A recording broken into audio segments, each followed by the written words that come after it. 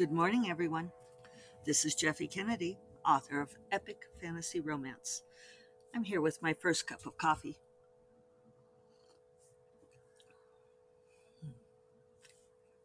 It's actually my second cup of coffee. Today is Tuesday, May 24th. Is that right? I did double check. I was trying to give you guys like a little bit of scenery. I'm later this morning because this is actually the second podcast I've recorded. I recorded the first one, and then the more I thought about it, the more I thought, I'm not ready to talk about all of that publicly.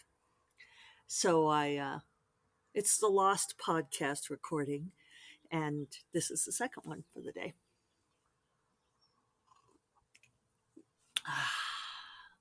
So I apologize for no podcast yesterday. Rest assured, my mother already gave me a guilt trip about it. And I was just wiped out yesterday. I was exhausted. Nebula Conference was fabulous and exhausting and trying at times. There were a lot of things that were wonderful about it. There were some things that were very difficult about it. And I very much appreciate everybody who has reached out and offered support. Overwhelmingly, people have been really supportive, and you all are awesome. I appreciate that. The Nebula Conference went very well, all things considered. We did not like the AirMeet interface at all.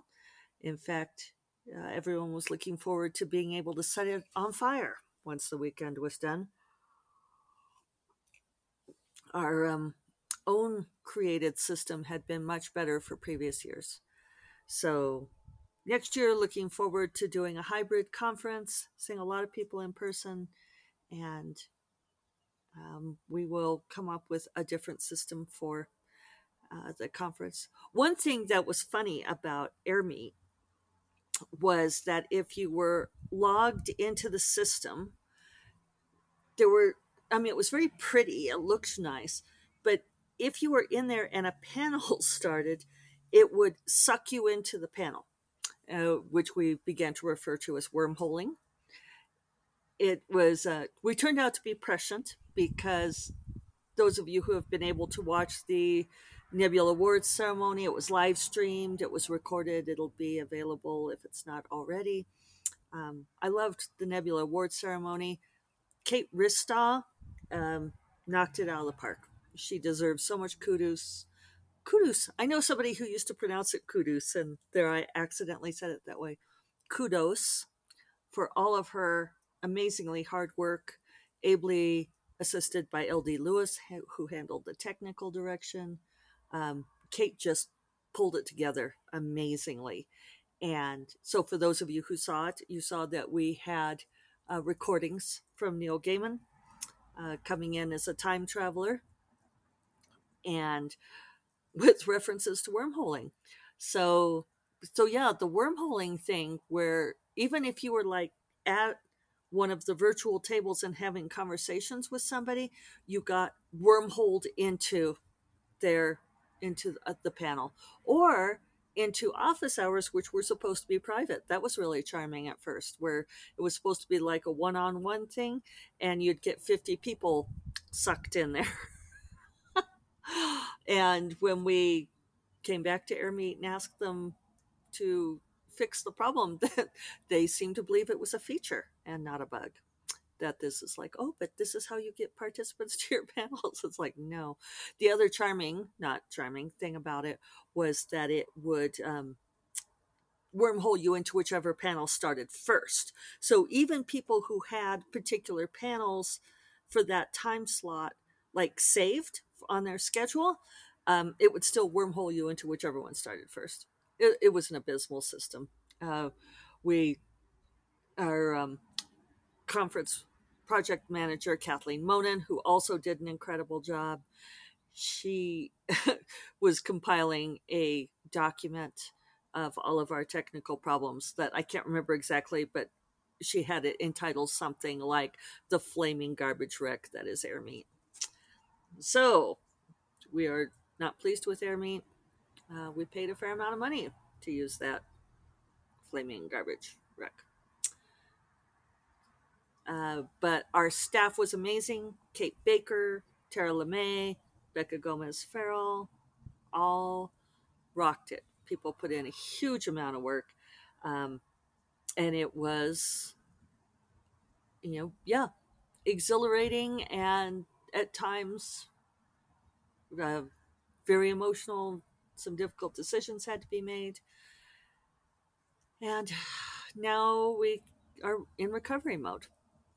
So on Friday, I finally decided, when I ended up getting sucked into some things early on in the conference, realized that I was just not going to be able to get Storm Princess and the Raven King uploaded by Friday, this Friday. So I apologize to all of you who have been waiting on this book. I appreciate your patience. I'm sorry. I pushed it out 2 weeks. New release date is June 13th. All of you who pre-ordered, you would have gotten the notice from Amazon if you pre-ordered on Amazon. It probably won't take me that long to finish, knock on wood, but I thought, well, if I was going to push it out, I might as well give myself a little bit of leeway. So one thing I can do is once it's done, I can just push it live right then, early, or I can just wait for June 13th. What do you guys vote for? Let me know what you think. I'm not sure it matters. Yeah. Ooh, cool breeze. It's not supposed to be very warm today. It's gorgeous this morning, but we're maybe going to get rain today, which would be nice. So, Assistant Corrine did read Storm Princess so far, and she really loves it, really loves Ryan's redemption arc, so that's awesome. And I am close to finishing. I really am. I think I was just tired.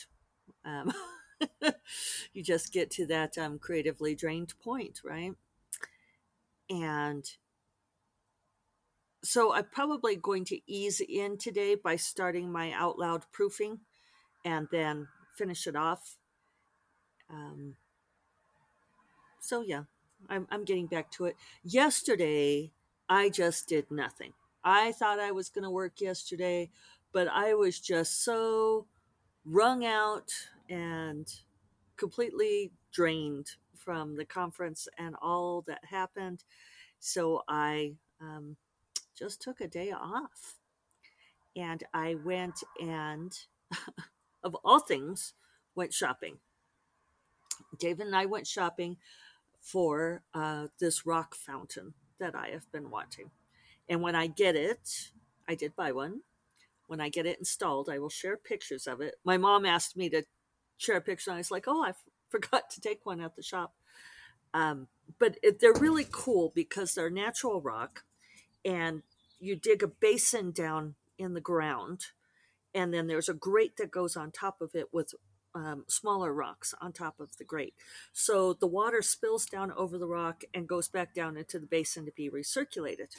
So it really saves on water, and there's a lot more water stored inside, so you don't risk burning out the pumps.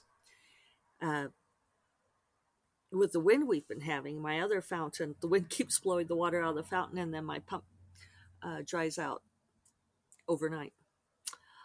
Alas. So those of you who have been listening to the podcast for a long time know that my mind just went temporarily blank there. What do you know? What do we know about me? I don't know. Oh, that I'm a big believer in rewards.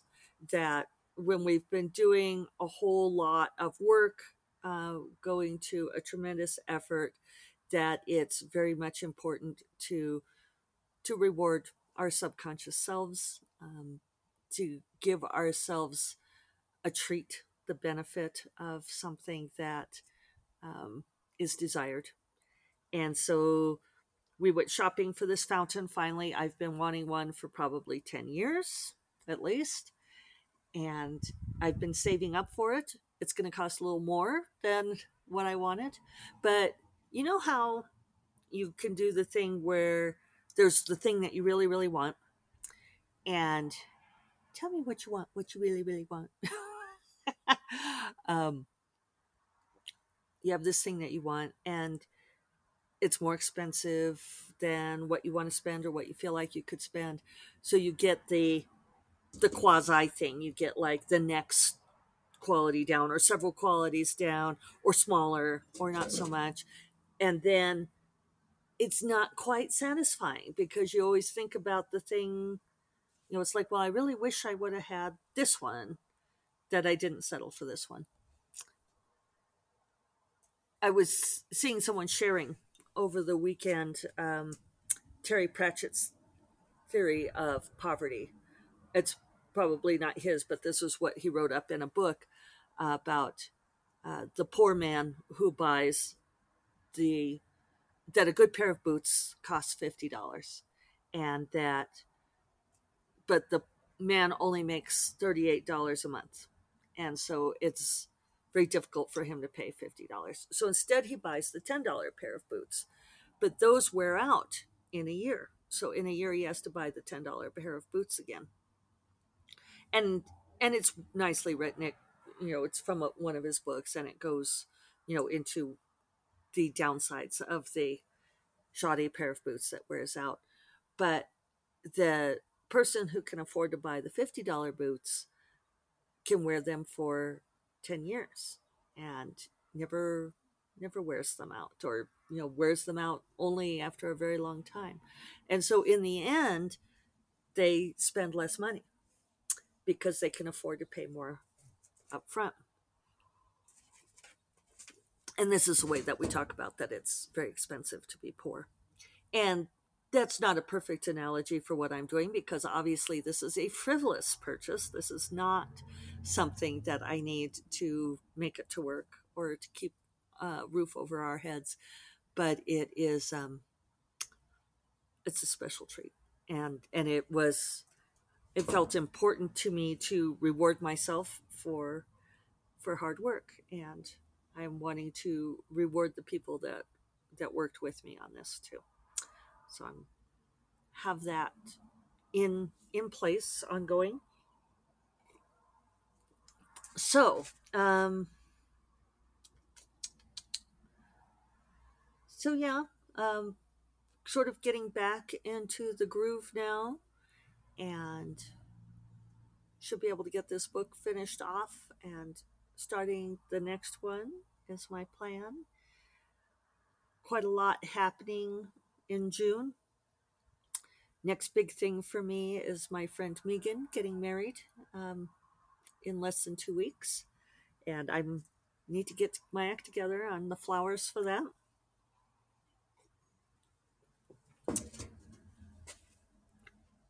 And let's see.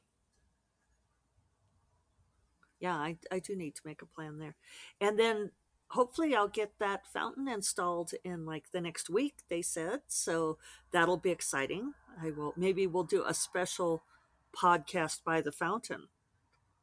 How exciting is that? Don't say that we don't have fun here at First Cup of Coffee.